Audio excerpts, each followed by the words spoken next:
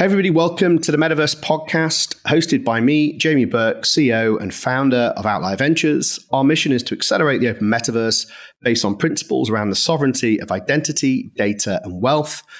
On this podcast, we meet the leading founders, creators, and innovators and hear their personal stories and mission to make the metaverse more open.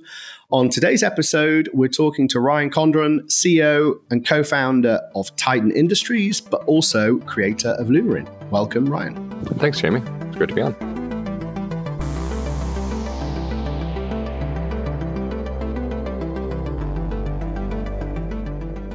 We've been working in the Outlier Ascent program, which is a program that we run for the acceleration of later stage projects. I think we've been working together for under a year, almost a year. Time's racing. Yeah, I would say just under a year, actually. Yeah. So COVID's, of course, like blurred time dimensions. It really has. It's even weirder. But nevertheless, you guys have been making great progress and you've got some key milestones about to happen. I'll let you talk about that. So as I said, there's both Titan Industries and there's Lumerin, and we'll kind of untangle those two things and how they kind of complement one another. I'll give an attempt at a first intro. So Titan is a next generation, efficient, transparent mining pool and software for monitoring, managing, and optimizing your mining operations at any scale. And of course, there's whilst you do work primarily with larger operations, the idea is it can also democratize mining. I know something very important to you and your mission at Titan. Lumerin is a smart contract protocol for provable programmable hash rate, making global mining smarter and more efficient. And on top of Lumerin, you're building a network marketplace for exchanging Hashpower. So some of the reasons why I've got you in the show, and I think, so of course, we want to hear about Lumerin, we want to hear about Titan, but Bitcoin generally, mining, proof of work, that in a climate context, the kind of shift of hash from China to the US, Canada. These are all like highly topical things. Yep. Of course, recent infrastructure bill and the implications of that for people participating in networks, especially proof of work networks, is kind of a kind of headwind that, of course, the wider crypto industry is facing. And so I want to kind of navigate all of this with you, and then, of course, unpack specifically the role of Lumerin in all of this and how it can make the Bitcoin network more optimal, more efficient, more effective. And of course, we have the next 4 hours to do it, right? Yeah, well, exactly, right. Yeah, so we've got like roughly 30 minutes. So don't ask me how we're going to cover all that. But of course, we've had the pleasure of chatting before. So hopefully I can kind of, I'm familiar enough with you that we can kind of get through some of those key concepts relatively quickly. Yeah. And as I said, there's been lots going on your side, lots of announcements, including a private pool, investment from Coinbase Ventures. You've established the first enterprise-grade Bitcoin mining pool in North America, and now you've got tens of customers, some of which you can reference, some of which you can't, because many of those are going public, of course, and especially those kind of larger facilities that you've been working with. I know. Yeah. Coinmint and Core Scientific are two that I think we can name. But let's kind of just start at the top, like what's going on in the context of Bitcoin, proof of work, and Hashpower at kind of a market or network level. Yeah, that I think that's a great place to start.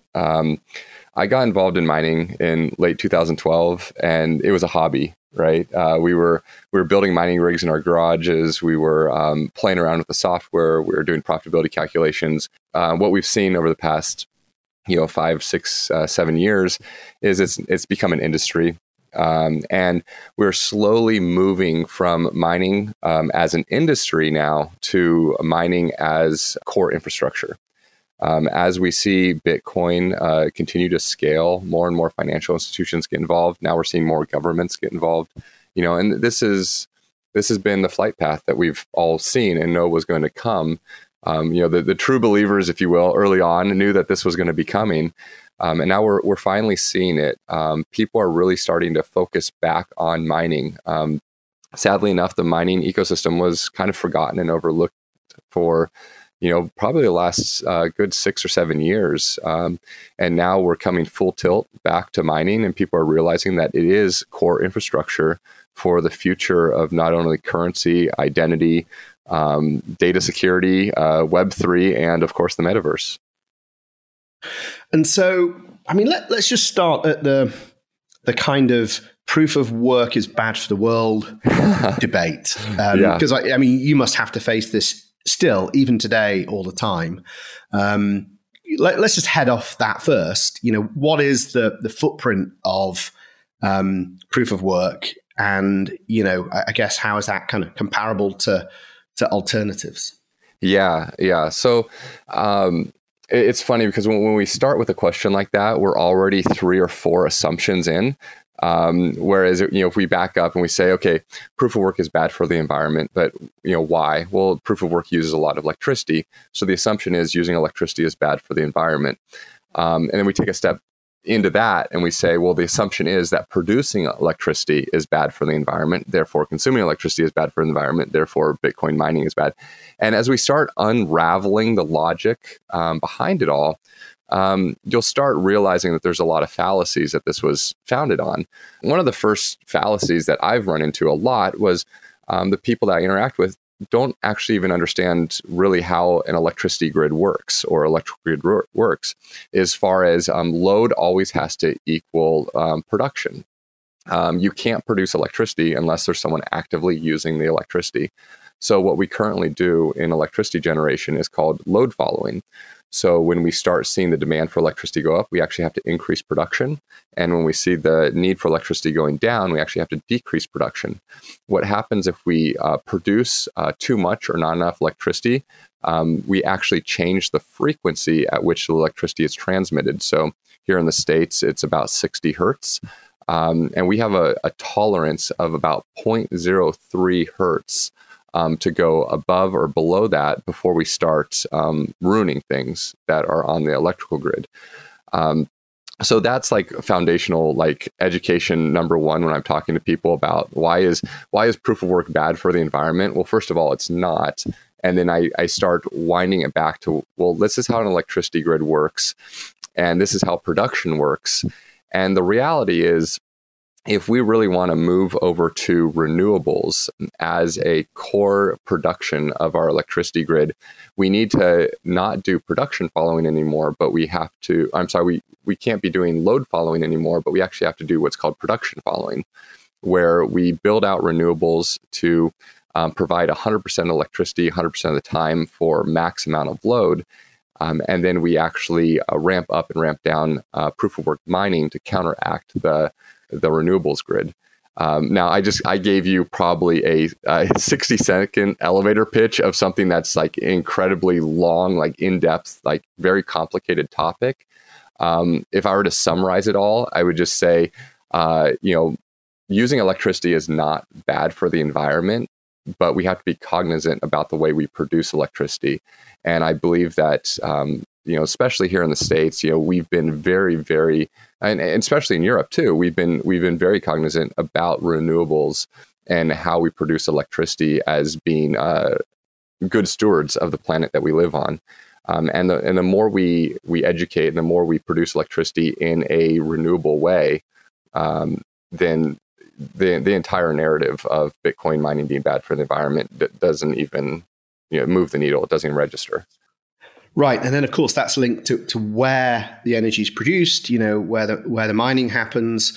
Of course, we've had El Salvador very recently, towards, where are we now? Tail end of November 2021. Talk about creating a Bitcoin city next to a volcano. Raises some alarm bells for me, but hey, if that's where we want to send all the Bitcoin maxis, I'm okay with that. And then, of course, you also have this shift of Hashpower out of China. Now, having worked with you for over a year, I know that shift has already been happening. Hash is being distributed, especially in a North American context, for several years prior to the kind of lockdown in China. But then equally, I believe the argument of the carbon footprint of Bitcoin was heavily predicated on the fact that a lot of it was produced from kind of coal and stuff in China. So could you talk about the kind of shift in hash rate, how that is relative to the carbon footprint, but then also, I guess, other factors that may see a professionalization or an improvement or a reduction in the possibility of capture of the network? Yeah. I mean, first, so El Salvador, what they're doing there, it seems pretty amazing. And the thing about that really fascinates me about these countries that like kind of embrace Bitcoin and these cryptocurrencies, especially El Salvador and South America, where we've seen more poverty and we consider them more of a third world economic system. I really wonder how that's going to shift as they embrace these cryptocurrencies and these cryptocurrencies grow in value in the first world sectors. I'm really wondering how if these, what we used to call third world countries, become some of the richest countries on earth because the populace has embraced crypto so early on. So that stuff excites me. Mining on the side of a volcano is absolutely fascinating. It really brings to this the forefront and highlight of how much what we call stranded energy there is in this world. So we know, obviously, in Iceland, there's tons of geothermic energy. We capture that. It's incredibly cheap energy to utilize, especially for mining and other data center type operations. But that's just one case. So the geothermic energy that comes off a volcano is very substantial. Obviously, it has its inherent risks. You're on the side of a volcano. But it is absolutely fascinating that what we've done with Bitcoin mining is we've essentially put a $1 trillion bounty on finding cheap energy. And so you have people inventing new ways of producing energy. You have people finding all this stranded energy all over the globe, and it's really just amazing how just the ingenuity that people have come up with to harness this electricity. So that's on El Salvador. With China, I mean, we saw a massive swing in hash rate, right? So we saw the hash rate on the network was 150 to 160 exahashes, and we saw it drop like in half. So when China did the crackdown, we had kind of speculation of how much hash power was in China. A lot of this is, once again, this is a decentralized network. We don't have a lot of transparency in, who's producing blocks or where the hash power is coming from. But when we saw a lot of these facilities coming offline in China, and we just saw the hash rate and network difficulty drop essentially in half, we quickly realized that, the amount of hash rate China actually had. Now, in China, a lot of the electricity is from hydroelectric, but it is in certain regions, and then it's coal in other regions. So there is a mix of heavy carbon production, in the electricity production in China. As we start seeing, and this is a speculation, right? Like, we don't have exact proof, we don't have exact numbers, but we're speculating that as the hash rate flows into America, flows into South America or Europe, and out of these areas of China that were coal powered, that we're going to have essentially a better environmental outcome.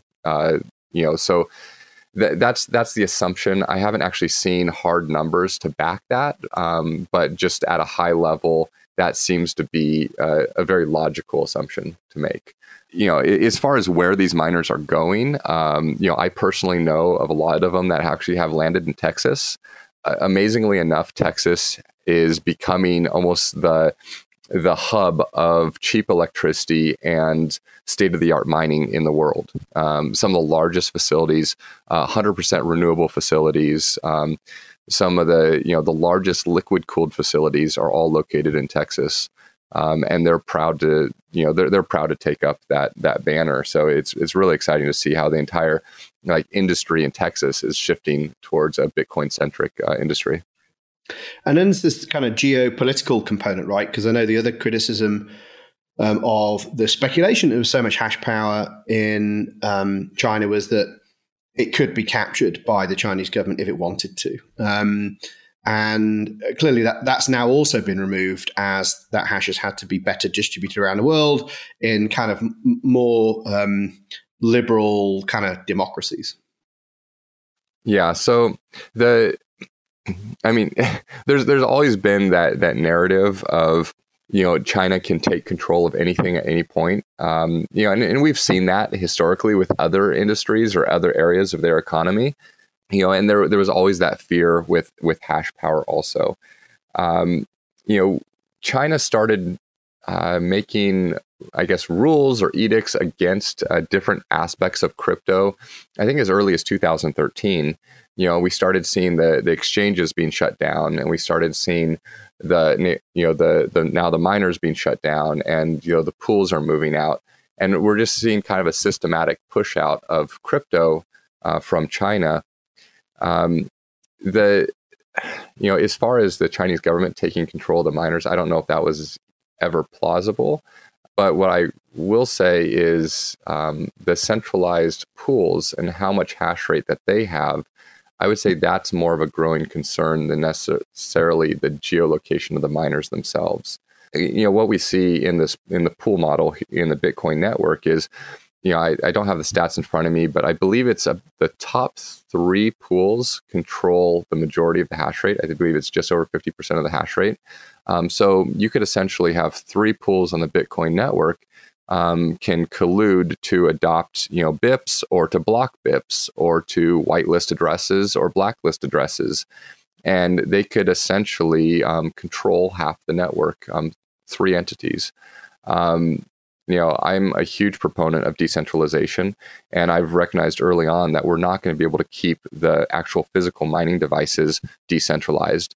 And that's really actually where the Lumerin protocol comes into this entire picture, is we've found a way to decentralize the control of hash rate, where we can actually decouple where the hash rate is created from where it's controlled. And that way we can actually provide a larger democracy when it comes to where the hash rate's going. Currently, you have a large facility that's running several 100,000 mining devices, and they'll point all those mining devices towards a single pool. The vision we have with Lumerin is the owner of that facility would put 100,000 devices up for sale in an open marketplace, and anyone can purchase the control of that hash rate, and then they can control those devices through a decentralized network and actually point those devices at any pool they'd like. This way we can remove the centralized control from the few top pools or even the top 10 pools. Ideally we would have, that scattered through, 20, 30 pools. But that's, we'll see how far we can get. For now, we had settled to just start decentralizing the control from the top 3 anyways. Yeah, and that makes sense. And so you kind of decoupled, as you say, control from the actual facility or the centralization of the physical hardware. So why would a facility do that? If I'm a top 3 or even top 10 pool, why would I want to effectively tokenize Hashpower? Yeah. So on the pool side, I'm not sure that we did see this with Poolin. So Poolin made a play to tokenize Hashpower. It was a centralized play, but I don't think it played out the way they were expecting it to. What we're really thinking is large at-scale miners. There's a couple reasons why they would want to tokenize their Hashpower or put their Hashpower up for sale. One reason would be to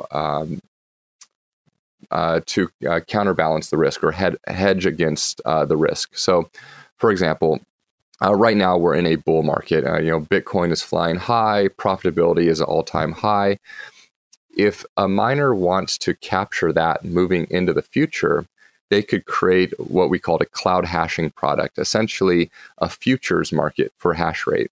And they could sell off their hash rate into the future for a guaranteed price. It might not be this all-time high price, but they might back it off a little bit to sell it off for the next 12 months or 24 months. What that allows a miner to do is they capture liquidity up front, and they actually sell off the risk to someone else that would like to capture that risk.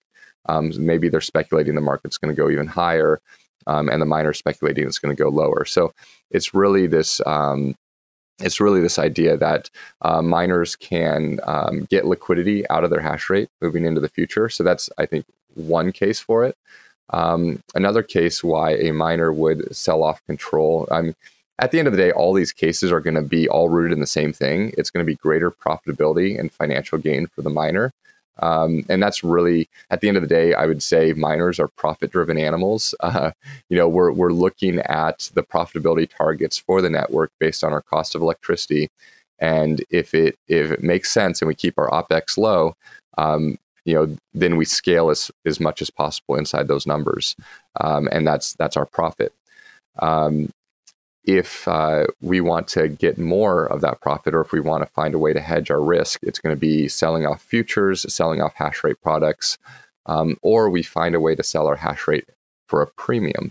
And what that would look like is, this is the example I often use, is if a large financial institution, say like Chase or Fidelity or Visa, or someone that is in the financial space that might eventually have a vested interest in producing a Bitcoin block, or to mine transactions in a certain order in a block, or even mine their own transactions in a block. If they want to do that, they need to have hash power. And the only way they're going to get hash power is they either buy the mining devices, or they actually buy the hash rate on an open market. And if they're going to buy the hash rate on the open market in enough of a large enough amount in order to produce a block, they're going to most likely pay a premium for it, which then filters down to the miner, which means a better profitability. And this is the dawn of treating hash power as a commodity, where it actually has value outside of its actual production value, if you will.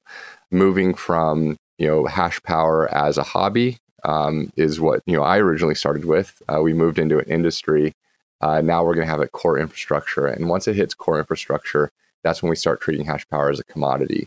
That is the secondary markets. This is a fully decentralized, digital, trustless commodity that is globally traded. And that's something really the world hasn't worked with before. Yeah, very cool. And we talk all the time, or at least maybe within our echo chamber as all of these things as digital commodities. But I think this is perhaps one of the first steps to actually turn a part of the crypto industry infrastructure into a commodity that can enjoy the financialization and everything that comes with it in the context of kind of traditional capital markets and stuff. So I think that hopefully it feels as logical to the listener as it did to us when we began working with you.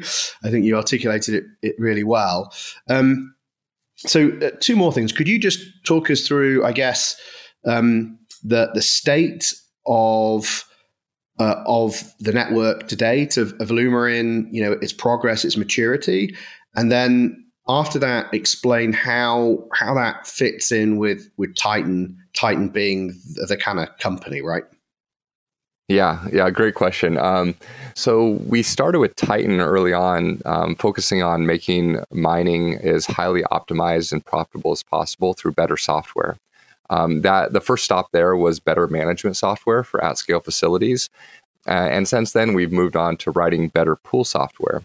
And a lot of this is very strategic, and I'll explain to you why and how it all kind of dovetails here. For Lumerin, it is a decentralized protocol, so it's completely separate from Titan in that regard. The Lumerin network, so we're actually about 2 months away from launching stage 1 of the Lumerin protocol. It's going to be initially launched on top of Ethereum in a series of smart contracts that will govern the protocol. Part of that is launching the token itself. Once the actual public token, ERC20 token, is released, then we're going to be launching stage 1 of the protocol shortly after. That will allow someone to actually put Hashpower up for sale through Lumerin.io, and it will allow someone else to come along, purchase the hash rate with a Web3 wallet, so like MetaMask.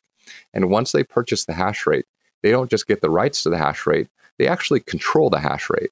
So, it's up to the purchaser to point the hash rate that they just purchased to their own pool or their own endpoint in order to collect it. This is kind of stage one of a commodity market, if you will. So, to give you an analogy, it's this idea of the original commodity market. If you wanted to buy a truckload of soybeans, now you're not going to settle on your truckload of soybeans every 24 hours. Most people never take delivery of the commodities they trade. You hear some humorous stories every once in a while where someone accidentally signals to take delivery and they get a barge full of coal being delivered. Happened to everyone at least once. Right. Yeah. Oh, for sure. Yeah. If nothing else, it makes for good Reader's Digest stories. For Lumerin, the example is, the original commodities markets, if you're going to be trading around a truckload of soybeans, at the end of the day, someone is going to take delivery of the soybeans. Someone will physically have control of the product that they purchased. And that's really where Lumerin starts, is when you purchase the hash rate, you have physical control of the hash rate, or at least in this case, digital control of the hash rate that you purchased through your Web3 wallet. So that's like stage one. We're going to be launching that in about a month and a half, 2 months. So that will be fully launched, fully public. People can buy and sell hash rate through a decentralized ecosystem. Moving from there, the plan is to basically transfer all those smart contracts, the entire protocol, the token, and everything onto our own chain. Plan with launching our own chain is not only then do we control the gas costs and the throughput of transactions, we get a lot more granular control over block production, and we're not having to share the same blockchain rails as a bunch of other projects on Ethereum. So having our own specialized chain is really going to serve us in scaling this decentralized ecosystem moving forward. The trick is launching a new chain that's proof of work these days is very, very difficult. That's why the majority of the new chains we see are all proof of stake. Because you're essentially, once you distribute the token, you have decentralized consensus around the distribution of the token. With a proof of work network, it's a lot more difficult to launch these networks and keep them decentralized early on, especially with the highly concentrated amount of compute power that people have built up over the years. So our strategy around this, and this is kind of where Titan comes into play, is Lumerin will be a merge mined network with Bitcoin. So we're actually going to be utilizing the hash power of the Bitcoin network without taking away from it. So just like Dogecoin is merge mined with Litecoin, where they share the hash power and they pretty much anchor their blocks in the other chain, Lumerin will be that with Bitcoin. But in order to have a merged mine network, you need to have pools that are willing to produce Bitcoin blocks to actually anchor your network. And that's why Titan is actually producing private mining pools. So we are working with some of the world's largest miners, putting in private pools, and we're going to be presenting Lumerin Network to them and working with them to be the initial backers and essentially create security for the Lumerin Network by merge mining with their Bitcoin pools.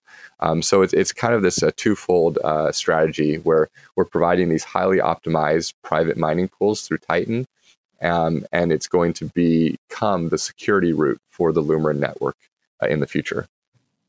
Very cool. And I'm assuming because you're initially leveraging the Ethereum network, and I would presume even when you create your own chain, there's going to be EVM compatibility or something, that this kind of the commodification of hash rate can be put to work in DeFi as well as collateral, right? Absolutely. And this is the interesting thing is a lot of the DeFi products that we see currently are, for lack of a better term, almost ethereal, where it's fully digital. There's not a lot of real world tie-in. Hashpower is actually going to be one of the first products that you could buy and sell and trade in a tokenized manner that is, real world. So it's not just, an NFT that you're trading back and forth, but it actually has a lot of implications in the real world. And that's just the start of it. With the Lumerin protocol, at its very base level, and maybe it would be better just to kind of start with that, is we're essentially brokering the opening and closing of TCP/IP sockets through smart contract engagements. So that means I can issue a smart contract, whether it be on the Ethereum protocol, whether it be on the the Ethereum network or the Lumerin network, or just really any EVM chain. I can issue a smart contract that lays out the terms for which I open a data link to you as the buyer.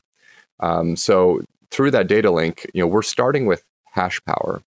Right. So Hashpower is it's a natural fit for this type of an ecosystem where we're opening and closing sockets based on a buyer and a seller routing hash rate. But it doesn't have to stop there. That can, because the Lumerin protocol is literally just decentralized routing for decentralized networks, we can open and close these sockets for any type of a data stream. So whether you want to stream video, stream audio, stream decentralized compute, we're really providing the rails for delivery of any type of digital commodity. We're starting with Hashpower because the markets are there intrinsically, but eventually there will be markets for other types of data routing. And you can't have a commodity unless you can actually take delivery of it. And that's exactly what Lumerin provides, is the decentralized routing for these decentralized networks and DeFi products. So that's a rabbit hole in itself. I'm barely scratching the surface. It goes way deeper than that. And all I have, for your listeners, if you guys geek out about this like I do, all you have to think about is VoIP, which is a voice over IP. Well, Lumerin opens and closes IP sockets. So we actually can broker VoIP calls through a smart contract, which means we can actually broker VoIP calls using an NFT, which means now, rather than having phone numbers, once Lumerin is at scale, we can actually broker communication between two individuals through a decentralized network. And that just, you want to talk metaverse, you want to talk like blowing people's minds of what you can do with stuff like that. That's when we start getting excited. Right. Well, okay. Let's go there. Right. We've got another kind of 3 minutes. Let's go big vision. Yeah. So let's say you solve this for Bitcoin. Lumerin's functioning at scale. You've got multiple digital commodities now leveraging the network. What does that mean in the context of the metaverse? Yeah. So we broker communication, right? We're opening and closing sockets based on rules in a smart contract. So, for example, your phone number. Okay, your phone number is not owned by you. You give out your phone number, which is given to you by a company, and you have to pay them every month in order to keep that phone number. Now, what has happened in this world is your phone number has somewhat become part of your identity. A lot of people use it for two-factor authentication, logins. Certain apps use it as that's your profile ID, but you don't even own that phone number. It's actually linked to a SIM card, and now we've had things called SIM swap attacks, where people get their crypto stolen or accounts broken into because someone will steal their phone number. It's happened to me before, and it's happened to a lot of people. In the future, when we can actually broker communication through a smart contract, through, for example, I own my Web3 wallet, you own your Web3 wallet. If I want to give you access to me for communication, I can actually issue you an NFT. And that NFT will actually define the rules that around which you can contact me. It can, without ever me having to give you an email address, I don't have to give you a phone number, I don't have to give you any information.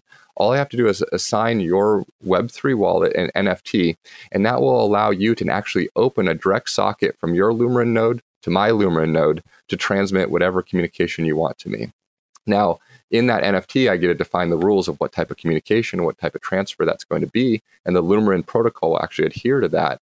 But what this actually means moving forward and what it means in the metaverse is we are actually taking back the control of communication to the individual. And this is something I believe about. Like I get goosebumps when I think about this, because as sovereign individuals in this world, we have given up the right of communication. We have telemarketers, we have spam. People spread our information all over the world, and we have lost the control and security of our own access to ourselves. With something like Lumerin and using smart contracts and decentralized identity, we actually take that back. We actually can build an entire communication ecosystem and define the control of who can access me, when they can access me, according to my rules. And it's all through my own digital identity. No one else controls that, and I don't have to pay a monthly fee to keep it. Wow.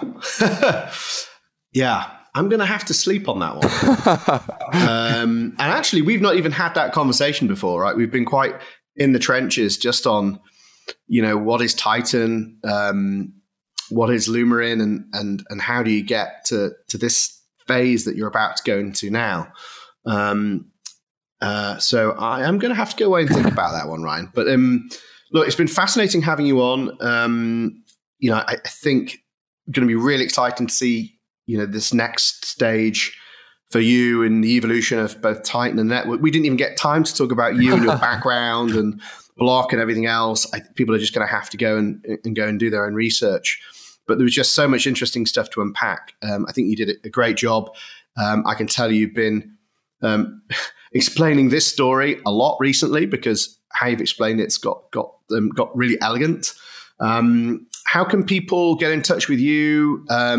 You mentioned, some what could be quite complex topics, that rabbit holes people might want to go down. Is there any kind of resources that you would recommend for them to kind of go a bit deeper on any of the points that you mentioned? Yeah, definitely. So real fast to contact us, to get involved on the pool side, Titan.io. Reach out through there. You can find our white paper. You can find some of the other documentation we have on Titan.io. Lumerin.io is the decentralized routing network. Check out Lumerin.io. We're on Telegram, Twitter, and all the standard areas. But definitely looking for people to get involved. I've been in the space for a long time. Just to touch on real fast, my background is electrical engineering and mathematics. I've been in the mining space since 2012. I've worked on a lot of cool projects in the space early on. And I'm really passionate about keeping things trustless and decentralized and in the control of people. That's really where my passion lies. As far as the communications layer, that was kind of a nugget for you and your podcast here. I haven't told very many people the full grander vision of where we're going with all this, because it goes down a rabbit hole very very quickly. Oh, we got some alpha. Great. So you got some exclusive right there.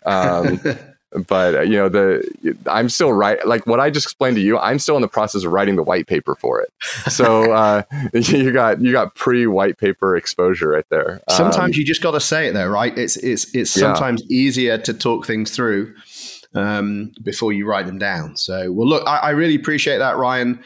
It's been a pleasure working with you and the team. Really, your kind of commitment to the mission and purpose, both of Bitcoin and how you want to go about making it a better network, but also you've been very principled people to work with. So it's been a real pleasure. Thanks. Likewise.